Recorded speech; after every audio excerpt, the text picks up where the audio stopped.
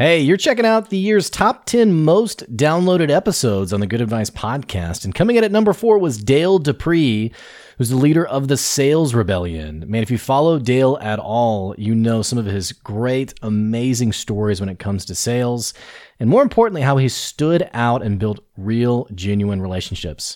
I've had the chance to sit down and have coffee with Dale a couple of times now. He is the real deal, and it's no surprise that this episode was so well received. Again, coming in at number 4 of the most downloaded episodes on the year. Hey, I won't say anything else. Enjoy this episode, and don't forget, we'll have 3 more episodes coming. Stay tuned and enjoy the episode. See ya. Hey, are you ready to grow your business? You have checked out the number 1 resource for business leaders, entrepreneurs, startup founders, and managers. And we're going to teach you how to grow and scale your business with real actionable steps. There's no fluff in this podcast. It's just good advice. Check out this episode. If you're a first-time listener, make sure you subscribe to the podcast. And if you enjoy this episode, leave us a 5-star review. Today's episode's with Dale Dupree. He's the leader of the Sales Rebellion. Hands down, one of my favorite people to follow on LinkedIn. He talks about all those slimy things that you see salespeople do day in and day out, and how you can actually stand out in the sales world. That's right. You can stand out and sell without losing your soul. I love this episode. You're going to get some real tips and strategies to grow your business. Stay tuned. Here comes your good advice.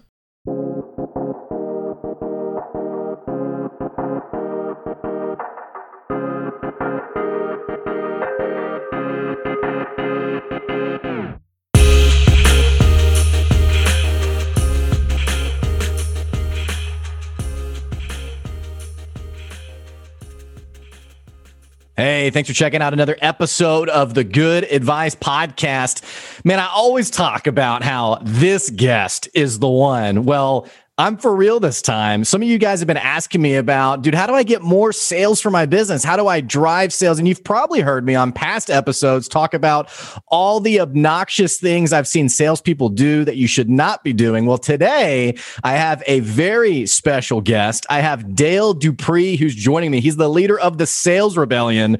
This guy is hands down one of my favorite people to follow on LinkedIn. His content is phenomenal. He kills it from what you need to be doing to grow the sales for your business. Him and I grabbed a cup of coffee the other day and I was like, dude, this guy is the real deal. He's awesome. So I had to get him. I begged him. I said, you got to come on the podcast. You got to share some of your sales knowledge, drop a knowledge bomb for my listeners today. So Dale, so excited to have you. Thank you for joining today. Yo, do you have the crowd noise? Yeah. Bro, I feel like I just walked onto a court, man. That was some fire energy you got there, man. And I'm doing great. I'm doing great. I think you guys enough coffee though for both of us, bro. Dude, I already slurped my whole cup down, but I really am stoked to have you on here because anyone who's followed me long term, like I didn't even mean to get into this, but I just keep seeing things that I use the word obnoxious. It's so aggravating from a sales perspective. Since you're the sales guy, you probably see this all the time. And so I'm just excited to have you on because I know you're going to share a real perspective on how do you get sales? How do you drive sales? Things that everyone should be doing, things that people should not be doing. So I'm really energized around the great advice you're going to be giving to the listeners today. Awesome, man. And I appreciate the opportunity to be able to give that advice because it's definitely part of my passion, part of what I believe is my why, and part of the legacy that I'm leaving. So I love sales. It's a weird thing to say, but I just said it. So come at me. Well, it is a weird thing to say because so many people, you talk to so many business owners and they're like, oh my gosh, sales, it's draining, it's exhausting, there's so many different strategies out there. How did you really find sales to be the thing that you jumped into in the sense of like, this is my thing, this is where I'm going to leave my legacy? Like, why sales? Yeah, so that's an interesting question with a really interesting answer. And it starts in 1984, actually, a year before I was born, when my father founded his copier firm, Connectivity Business Systems, CBS for short. which was genius, because those were the major networks, NBC, CBS. So when you walked in somewhere and was like, I'm with CBS, it was like, yeah, you need to speak to the owner of the company. Yeah, absolutely. But I was born a year later in 1985 with toner running through my blood and a legacy that my father was building for us. So sales naturally became part of who I was through what my dad was doing. And all three of my siblings, and me included, so we make up four in total. They're all very outgoing personalities. They're all they're people pleasers for the most part. We're all very high on the DISC scale. For the most part, there is a little bit of extroversion and introversion mixture in there as well too. But and there's a lot of dominant, because I'm the second oldest. So like me and my older sister, we tend to believe that we are the leader of the family, each of us individually. So, there's all the fun dynamics, but like what my dad really laid a foundation for us was this identity of what sales truly is, which is servant leadership, which is giving back to your community, which is being involved, which is being very present, which is truth, more so than anything else. And so sales became life, right, inside of my walk and my upbringing. And so it didn't really matter what I was doing. I was selling in all things. And I truly believe that everybody is in sales, right? I believe that teachers sell structure, that a broker sells a network, that a buyer sells themselves, and I really truly have this outlook of that every single person that we interact with on a daily basis is in sales. And so because of that legacy and because of that outlook and that thought process, I started in a band. I played on Pluto Records and upgraded to Warner Brother Records or music group. And from there, I ended up coming back and selling copy machines with my dad for about 4 years before he sold his firm. Spent the next 8 years just selling copiers and becoming a VP of sales in the organizations that I represented as a top producer. So, and with my dad, of course, I had my ups and downs. I had 2 years of sucking and 2 years of being better at sales and finding my voice and finding my rhythm and getting into my habits better and that natural state of a salesperson, developing my business acumen, also developing, just for me, like what my role was going to be in the community as a leader more so than anything. And instead of looking at like my sales walk, I looked at my, what my life walk was going to portray and how my sales walk was going to complement that. And so because of the mindsets and because of the ability to be able to learn from one of the best in the world that ever walked this earth, in my opinion, and of course I'm biased because he was my dad, but all those things kind of culminated into me just sticking with sales and staying in sales because again, if I were like, I just want to go crunch numbers. Well, even that person is in sales. They got to sell those numbers to somebody else. So. Well, there's quite a bit to unpack there. I want to start with the comment you made early on in your response, and that was that you were talking about sort of the truth of sales and what sales really is. And there's a lot of different opinions on this, but you said really it's servant leadership. Really, and you didn't say this directly, but it's the relationships that you're stewarding. That's a little bit of a different take on sales, especially with business owners who maybe they aren't fully focused on. I didn't even want to say serving the customer, but using that terminology you said, servant leadership. Tell me more about what you mean by that. Like, what's your whole ideology when it comes to selling someone? Yeah, so servant leadership in general, like I do believe that people kind of have a bad take on it. Robert K. Greenleaf wrote the book, and so if you really want to understand it better than even I can understand it, pick that book up. Robert K. Greenleaf wrote Servant Leadership. It's a wonderful read, and it will really help you to give yourself a perspective of what, in my opinion, a real leader looks like, because a servant leader is a true leader amongst men. And that concept goes deep, because a leader isn't somebody that wins all the time. A leader isn't somebody that never, loses a deal. A leader isn't somebody that doesn't have any problems. A leader is a human. Just like me and you and anybody else listening to this podcast. And that in that same servant leadership role, and the way that they're stewarding the relationships, as you put it, is that they're doing things like telling a prospect or an existing customer even that I'm not the right fit for you. They're doing things like traveling down a road that no salespeople will, because it's off the beaten path, and it might be a waste of it, quote unquote, might be a waste of time, right? Instead, they take risks, they take chances, and they do it in the name of servant leadership, which is this identity of how it is that you will help your community succeed in the first place. And when your community succeeds, you succeed, is the bottom line. This isn't about reciprocity either, bro. That's what a lot of people get wrong, I think, is that they somehow think like, oh, okay, I get it, Dale. Or anybody talking about servant leadership. You give and then you get back. You give without any expectation. That's what a true servant leader does, right? A true servant leader they look at their life on this earth as purpose-filled, and they have a drive and a desire to remain in that state of mind at all times. Because when they deviate from it, nothing good happens in the first place. And they stray away from this idea and that identity, I should say, of being a servant leader in the first place. And there's less fulfillment, there's less happiness. And because of it, it's why half the world hates each other and why we have so many problems in general, to be quite frank with you. So it's a bigger picture mindset of not just, how am I going to be better at building my business? It's about how am I going to be a better human being? And that's where the core, I think, foundation of all success begins. So what does it look like? Someone who is like locked in on that whole ideology. I mean, and it's not sort of like this surface driven reciprocity, like I'm just trying to get back, but they really at their core, they're hungry for, I want to make a difference for my prospective clients. What are the differences between that person and someone who maybe isn't like skeezy or slimy, but just doesn't really, they're just trying to make the sale? What do those two interactions look like when it comes to selling a product to a client? Let's start with the latter there. And because when you said that, when you defined it, when you said not slimy or sleazy, but just somebody that's kind of just looking to make the sale. I was reading a post recently about someone talking about how, as a salesperson, you have to be okay with getting on someone's nerves or interrupting them in the middle of being busy.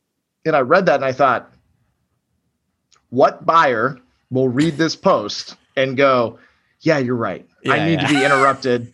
I need to have someone get on my nerves. Like, the only time that those things are appropriate in life in general is when you're getting someone out of their comfort zone in order to help them with their own personal growth. Right. In business, it's much different. You have to have intrinsic value in those moments to keep somebody, from being annoyed by you or getting on their nerves per se, or feeling interrupted. So there's a foundation that has to be built before any of those things. So if you don't have a foundation, is really how to sum that up, you will be kind of just this whitewashed salesperson where there are all these little things that are okay to do because it's part of sales. Well, those are all stereotypes that were created, by perception, and they're not the truth of sales.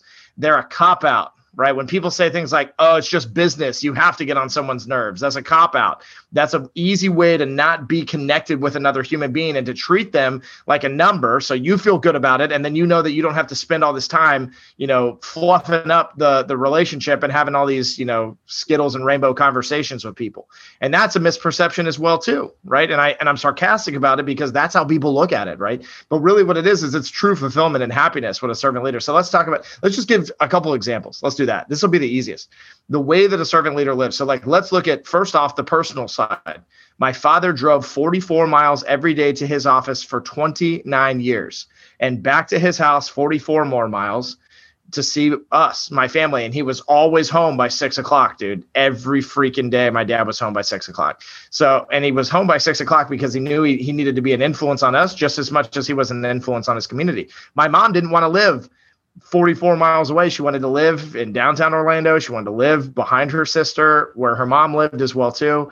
She wanted to be in that environment. And so my father didn't argue with that or put his foot down, say, I bring home the bread, and instill these, traditional morals into my home, which are outdated and gross in the first place. Instead, my dad taught us in those instances, not just like how to treat a situation where you're committed to somebody for the rest of your life and to sacrifice a few things because sacrifice is to me, it's like not wanting to do it. Like my dad loved driving 44 miles a day, right? He loved it. And so we saw that my dad didn't just do it for mom. He did it because he was in love with my mom, right? He did it because he was in love with our family that he created with my mom. So there's where your foundations in lie, right? And then let's talk about business. Well, in business, I remember very clearly throughout my time with my dad, him just doing wild things that would be non-traditional to the sales world or the business world in general. So let's talk about one internally. Internally, when my dad would let somebody go, he would basically tell them like, hey, go find a new job and I'm going to keep you on payroll for the next 2 to 3 weeks. And let me know when you found a new job. And in the meantime, I do expect you to do these particular things inside of your role, but we both know you're not happy. And I think it's best that you move on. But I'm going to make sure that you have a clean, entry into the new job, and that you don't have any kind of gaps. You don't have to file for unemployment, and you can still provide for your family. That was the kind of guy my dad was, right? Wow. And so then let's talk about the external, right? I remember in 2007 and 2008, we were picking up copiers like crazy, and because of the economic collapse. And there were a couple people where my dad just basically said, I see you're still running this machine. And I see that you don't have the money to pay for it, obviously, because you would have paid your bill by now. But instead of repossessing it, I'm just going to basically start you fresh, knowing that you owe me this money. And so I want you to pay it to me when you can.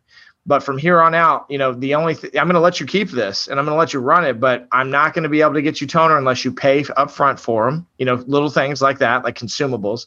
I'll have a service tech come out and do service when necessary. But if we have to use parts, then we're going to have to either collect a check there on site or schedule a time to come back and collect the check and do the fix. And those are the types of things that like most business owners would go, why would you even want to micromanage that in the first place? Well, because of the fruit of what comes of that is that you impact a person's life. Like that person has to pay bills too. That person has to run a successful business. They have to serve their client base just the same. And so my dad always was thinking about this idea of like, who can I impact beyond just the moment? So who does this person serve, and then of the people that they serve, how many people do those folks serve on top of it? So my dad was like this chain effect, right? Where he would impact you, and that chain would just grow stronger and longer, throughout the course of his time on this earth. And to sum all that up, at my dad's funeral in 2016, when he passed away from cancer, I looked out into a sea of people that, half I didn't even recognize, and thought these people are at the wrong funeral. Or my dad had a double life. I'm not really sure which one it is. And then the stories, dude, the stories were insane. And I could get into them for hours, if we sat here and talked about it. But a servant leader is somebody that is willing to take what it is that they're given in this life and to recognize that they have purpose, and that there is meaning to every little thing that they do. And that it's not about like putting everybody else before yourself either. That's something that people always hear when they hear me talk about this. They're like, well, what about your dad? And yes, like my dad sucked at taking care of himself. And it's probably one of the biggest reasons why he got cancer and died. Outside of it being genetic as well, too. My grandfather had the same type of cancer. So, but, we can blame it on that, or we can sit back and say like, yeah, he wasn't the best at that. But, he was amazing at making sure that his community was taken care of. And so we took care of him. I still do to this day. And he's not even here anymore, because I'm that committed to who he was, and that kind of loyalty, that kind of reputation, cannot be built, through a false narrative, through a sales approach that sucks, that's mediocre, right? Through a business approach that's boring and bland and sticks to these are the rules. Instead, it's somebody that chooses to be legendary and to take risks. And that's what servant leadership is. Well, this isn't like a hard to digest concept in the sense of, obviously your dad was really good at building raving fans, building his tribe, taking care of the whole person, not just being, thirsty for the immediate sale. This isn't a hard concept. And yet it feels like, I don't know if it's a lack of patience. I don't know if it's a lack of long-term thinking, but it's hard to find people who really put this concept in practice. And one really great example of this is one industry that I've reamed on before is insurance agents. Insurance agents who only call you when it's time to re-up and get you on the next year of insurance, or to get you on life insurance, or let's package you with this. And there's very little dialogue and conversation on actually just like knowing your client and talking to your client and giving your client a break. But even things that you mentioned of your dad, like giving someone like a financial break, you don't hear a lot about that, because people, whenever that conversation comes up, it's like, well, why? And you said it yourself. Why would you do that? Why would you, go through the work of that? But it sounds like your dad really understands this concept of how do you make someone a buyer for life rather than, oh, I just got the immediate sale and I'm good. Yeah. And that's the thought, right? It's the long game that nobody wants to play because it takes too long in everybody's minds. They sit and they look at a number and they go, oh, I've got to hit this number this month. Well, guess what? If you were proactively working toward that number this month, 6 months ago, then you wouldn't be worried about it today. in this moment, in this instance. Instead, you would be more worried about what's going to happen in 2 years and where you'll be then, and that was the lifestyle that I lived. My dad taught it to me. And by 2010, I had that thing on lock. And so I never had a problem hitting quota, especially a quarterly quota, because I'm not going to lie, maybe every once in a while I sandbagged a couple deals. We all do it, right? It just depends on the rules that are put in place and the integrity that falls behind it. And so I never did anything that would hurt my company. But of course, I played the game that they put in place and the gauntlet in front of me. So, but I always knew exactly what I was going to write for the year, dude. Always knew exactly what I was going to write for the year. And I could tell you it at the beginning of the year, like a fortune teller. It was insane because I knew the landscape of business around me. I understood the game that I was playing from that long-term expression where if I met with somebody and they said, sorry, we're not interested, that's not really how that conversation would go like it would with most people. They would the responses I would elicit from them through my radical education concepts, through my attention concepts, through my reason concept, even, so all of our interrupt marketing concepts and the psychological approach to cold calling, people would say something like, man, it sucks because we're 3 years into a 5-year lease. So we got 2 more years before we can do something. And those 2 years would, for most people, they would trigger that as a win and they would call them back in, 12 to 18 months and start working a cycle at that point. Like I'd start that day. I'd start in that moment. I would, the next thing that showed up in the mail was a handwritten note. The next thing after that was a touch piece that showed up within 60 to 90 days. The next thing after that, 90 to 120 days, another touch piece would show up. And all of a sudden they were like collecting Pokemon cards of Dale, and all the drops that I was doing essentially where I was giving them experiences, playing the long game and trying to build, fans and a tribe and not just sell clients copy machines. Why does it feel like it's hard for people to play that game? Because you've nailed it. I mean, it's also similar with like the culture conversation. When COVID hit, I had people reaching out saying, hey, how do I create a healthy culture now? Because I don't want people to quit. And I was like, dude, that ship has sailed. Like you should have been building your culture 6 months ago or a year ago, and reaping the benefits now during a hard pandemic. People, I think the same thing's true about sales. People have a tough time thinking long-term. Well, what is it that keeps people from having the wherewithal in their mind of, okay, I need to send a handwritten note. I need to start working this client, even though we're 2 years out, versus the person who's like, okay, I'm going to put that on the back burner and maybe remember them, 18 months from now.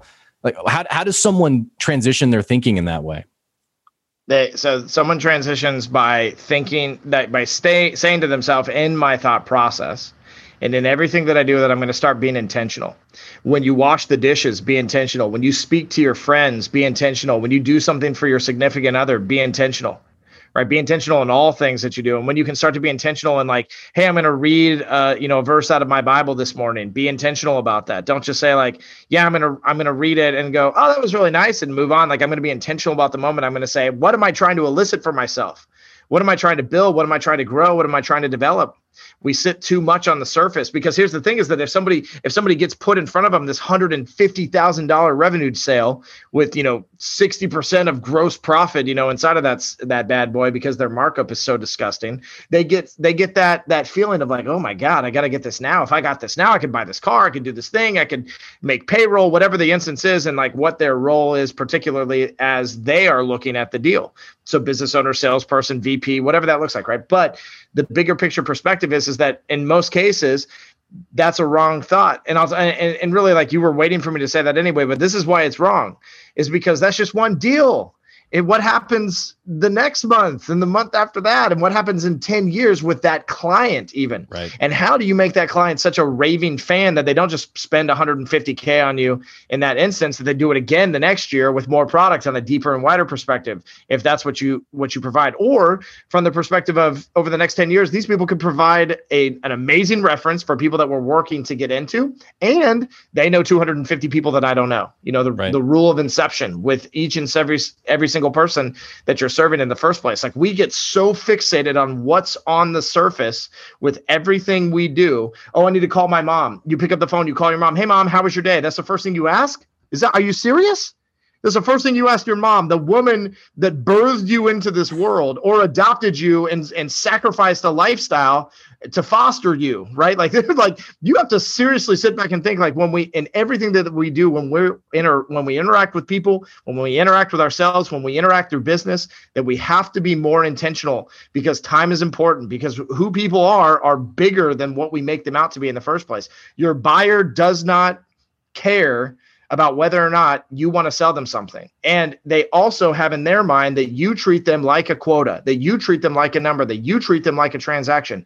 If instead you thought, my buyer pays my bills, provides for my family, develops my lifestyle, you would start to speak differently to people. And you would listen a lot more than you speak as well too, which is key to understanding and creating awareness, which makes you, develops you into, I should say, one of the most badass salespeople on the face of the earth.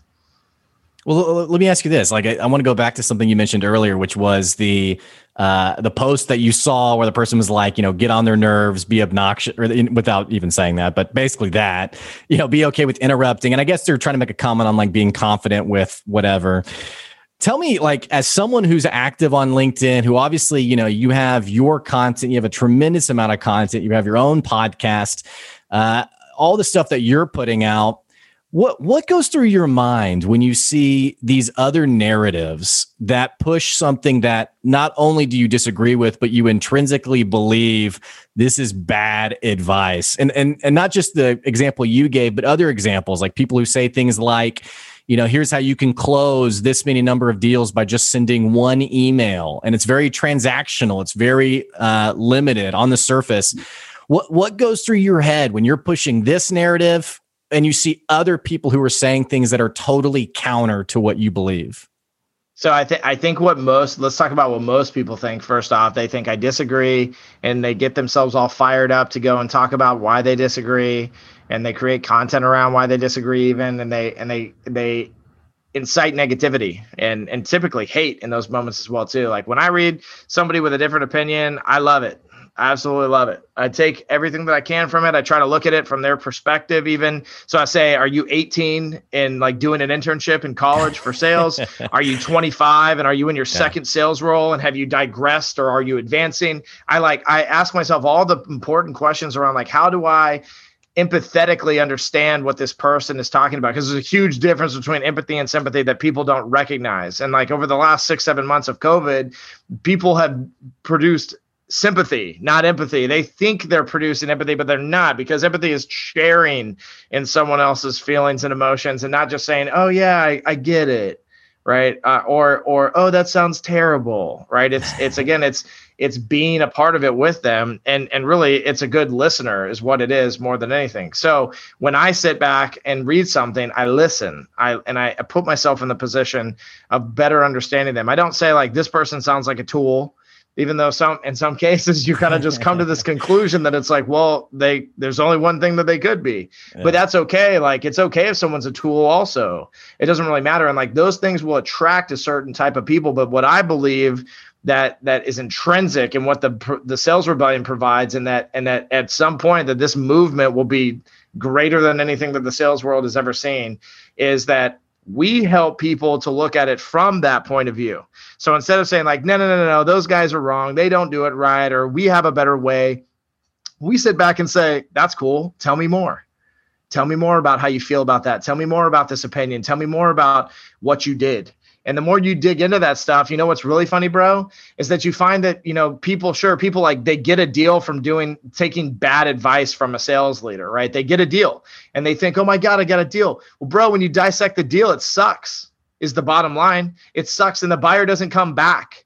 Right. And that's it. I don't need to say anything else. And anybody listening that can relate to that is going, oh, geez, you know that. How did you know that? Right. Well, I know it because I used to be that person. Right. That was who I was when I first started in sales. And so I slowly had to wake up to my own self and to be more aware of what I wanted to be and not who I was forcing myself to be, and to tap into that power and to recognize that radical authenticity is powerful, and it's way better than pitches, and it's way better than tricks and tips. Right. And furthermore, that causing curiosity and that using the power of psychology and connecting with people by taking simple principles like time being the currency of sales and attention being the exchange. Simple things, right? And applying that to my sales walk. And so when I look at other people's opinions, I just say, we live in a lost and fallen world. That's usually what I think in my mind. And that's all I think. And then I go, and how do I understand it better? How do I understand it better? And I think that that's what makes us powerful, because when you hear the same story about our wins from our students, and I'm not saying they're better by any means, right? Because they can still be bad, just depending on who's carrying it out. But when you use 99% of what the Sales Rebellion preaches, you're doing it your way under the guise of how we are enabling you to be better at sales. And so the outcome is always going to be better. It's, again, 99% of the time, because if you're a tool and part of the 1%, you're still going to piss people off and you're still going to have a bad sales cycle every once in a while. But allowing somebody else to buy and you to step out of the sales position altogether is what we aim to do entirely. And that doesn't mean that we don't believe in cold calling and all that other stuff. When people hear that, they're all like, what, are you just a marketer? Like, no, we still believe in outreach. We still believe in communication theories and methodologies, but we believe in it in a much different light than people do in 2020, because they're still stuck in 1970. Well, tell me more about, like, because you just referenced it again.